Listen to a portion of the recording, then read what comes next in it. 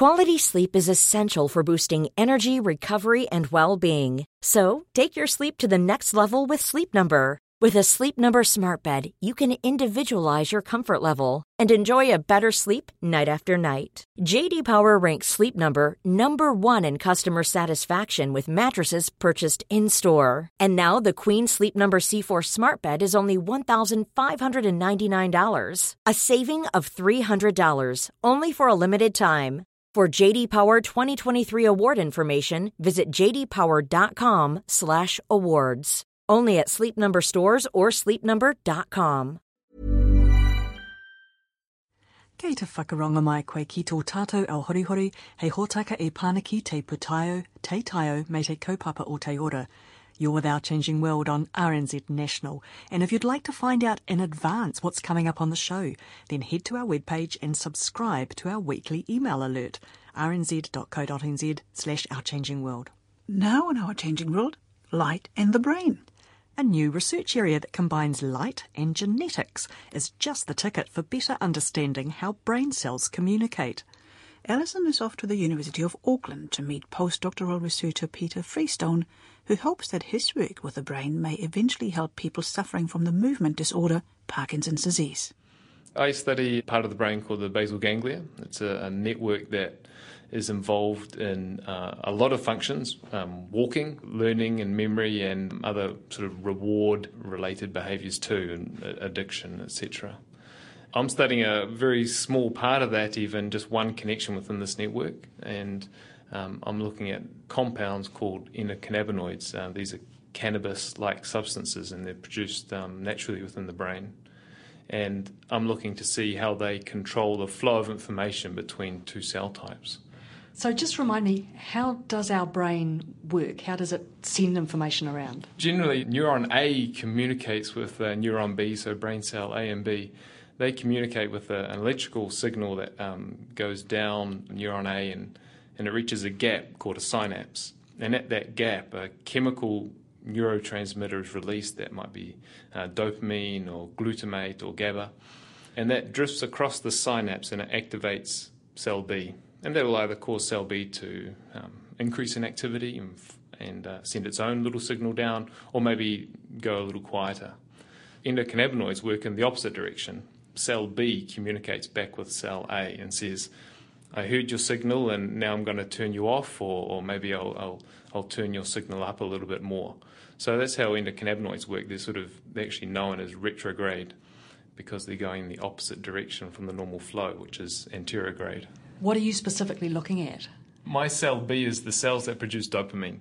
We're looking at how they produce endocannabinoid, and it is a particular one called NADA, which sort of means nothing, but actually it's a special endocannabinoid because it actually includes a bit of dopamine in its structure. Dopamine is a neurotransmitter, and the key thing for dopamine is that in Parkinson's disease, the cells that produce dopamine degenerate. They relatively selectively degenerate. So you end up with fewer cells producing dopamine. So that's why I'm interested in these dopamine cells. I'm interested to see what signals they get in, to see if we can somehow maybe rescue or to help the cells that survive, see if I can get them to produce or to release more dopamine in the disease state. That's sort of what I'm looking at, is see if these endocannabinoids can help sort of through that conversation to see if they can help increase the amount of dopamine released, basically. How do you go about studying these single cells? Yeah, so we use a microscope, obviously, to really be able to see the cells. And the cells that we're looking at are in a brain slice. This is an animal that has kindly donated its brain to us freshly, and we prepare slices of that brain containing the cells and parts of the network that we're interested in. So we put this under the microscope and we can see individual cells, we can recognize them, we can see where they are within the network. And then we can use a special technique called electrophysiology, where we can actually record the electrical activity of a single brain cell. And that's sort of using fairly fine, sensitive manipulators. We can actually bring a tiny electrode right down onto the surface of the cell and be able to record its electrical activity, its signals that it's sending out to the rest of the brain. So the important thing at the moment is you're understanding how this works in healthy cells before you then go and look at Parkinson's brains and look at the cells within those brains? Yeah, absolutely. So this very early stage of the research at the moment. I mean, we've got a fairly good idea of the mechanism, but we're trying to understand the broader effects of that mechanism in the brain function. But we'll first of all study that in healthy animals or healthy brain slices. But then to sort of explore the clinical relevance of it, would then look to go to a disease model. So these are models of Parkinson's disease that we can produce in the laboratory in rodents, and we can study this mechanism in that context, and then see if we can manipulate it to try and recover some of the function that's lost in the disease model. So you're also using another new technique, optogenetics. Can you tell me about that? Yes, we use optogenetics, which is sort of the latest technique to sort of sweep the world of neuroscience research. So opto referring to light, and basically we're able to control particular cells using light, and that's something that hasn't been possible before. So that's the light side of things. The genetic side of things is really where the specificity comes from. A problem that has plagued sort of neuroscience research, trying to study a very highly interconnected network, is that we didn't have the tools to be able to dissect out individual components. And optogenetics allows us to do that. Other approaches have been electrical stimulation. That's been widely used, even in the clinic. It's actually used as well on the likes of deep brain stimulation. But these techniques are not specific. They excite a region of the brain, and that will spread out to any cell, the ones that you want, the ones that you don't want, and various effects. The other approach, of course, is pharmacology, so drugs, administering a drug.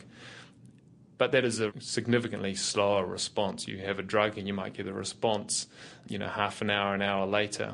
In the field of neuroscience research in the lab, we want to be able to apply an intervention and then see the response. And that's the best way in which we can study how this network works. So optogenetics allows us to do it with extremely fast timescale. Light is just on and off instantly, essentially. And then with a much better resolution, so we can study a particular type of cell, and even further, we can actually excite or stimulate just a single cell. So optogenetics is using light to control brain cells. So how do you make individual cells respond to light? Because I imagine they wouldn't normally respond to light. Yeah, so with the exception of eyes, of course, which respond to light, our brain doesn't respond to light. And what they've done there, they've taken from nature, from biology. So there's these single-cell organisms that are able to photosynthesize, so they like light, and they've developed essentially a simple eye, in which case they're able to be attracted to the light so they can synthesize and grow. What scientists have done was identify a particular protein, a particular property of these cells which made them light sensitive. And they've taken that protein, and through the genetic toolbox, the genetic sort of manipulation, they're able to introduce that into other cells. So we can introduce it to the brain cells of a rat or a mouse or whatever animal we happen to be using. So we can make brain cells light sensitive. And so if you have a group of brain cells and you turn your light on, only the ones that have got this protein in will react to the light. Yeah, exactly. So you could have two cells side by side and you could shine a light at both of them. And it's a particular colour light. They like blue light and is the typical colour used. One cell with the protein will respond, and the one beside it will be none the wiser that it's been stimulated. So what does that allow you to do?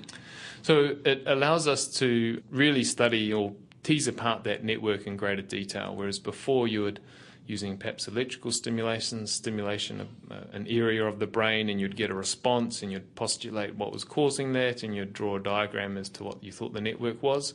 Now with optogenetics, we have the much better resolution. We can say that, well, it's this cell types that's resulting in this effect and this behaviour. It's a different cell type causes some other effect, but they could be within the same region or very similar regions. Could optogenetics have any clinical applications? Potentially it can. So obviously it's a fantastic research tool, and it's going to really drive advances in neuroscience research, our understanding of the brain.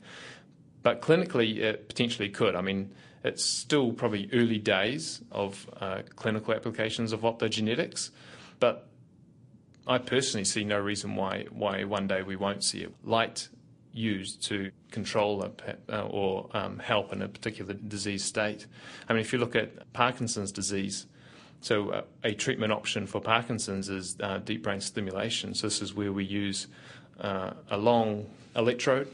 It's positioned down into a part of the brain, typically the subthalamic nucleus, and its electrical pulses sent out 130 hertz at X number of volts, and that can bring incredible relief for a sufferer of Parkinson's disease. It can bring the tremor that's associated with the disease completely under control. And I've seen that for my own eyes, and it's an incredible technique. But there's no reason why that we couldn't actually replace that electrode with a fibre optic that can actually transmit light down into the brain.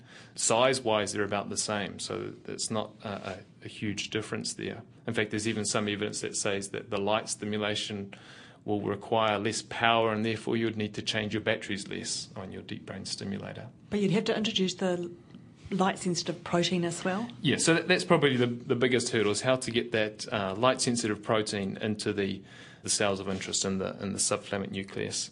But the way that we do that in the lab, and the way that would possibly be used in the clinical setting, could be a virus, and we can use these viruses in a very safe and harmless way. It sort of sounds very alarming, but it's not the case. And we can actually introduce that protein using a virus, and that could be the approach used clinically. And there is some precedence for that, because other clinical studies have used viruses to introduce genetic material to other parts of the brain. So it's not a completely harebrained idea, but I mean, it's certainly not. It's not taking place now, but I mean, watch this space sort of thing. That was Peter Freestone, a postdoctoral researcher in the Faculty of Medical and Health Sciences at the University of Auckland. That's all for now. For more, check us out on the web, rnz.co.nz/ourchangingworld. Ka kite anō. Botox Cosmetic, out of botulinum toxin A, FDA approved for over 20 years. So, talk to your specialist to see if Botox Cosmetic is right for you. For full prescribing information, including boxed warning, visit BotoxCosmetic.com or call 877-351-0300. Remember to ask for Botox Cosmetic by name. To see for yourself and learn more, visit BotoxCosmetic.com. That's BotoxCosmetic.com.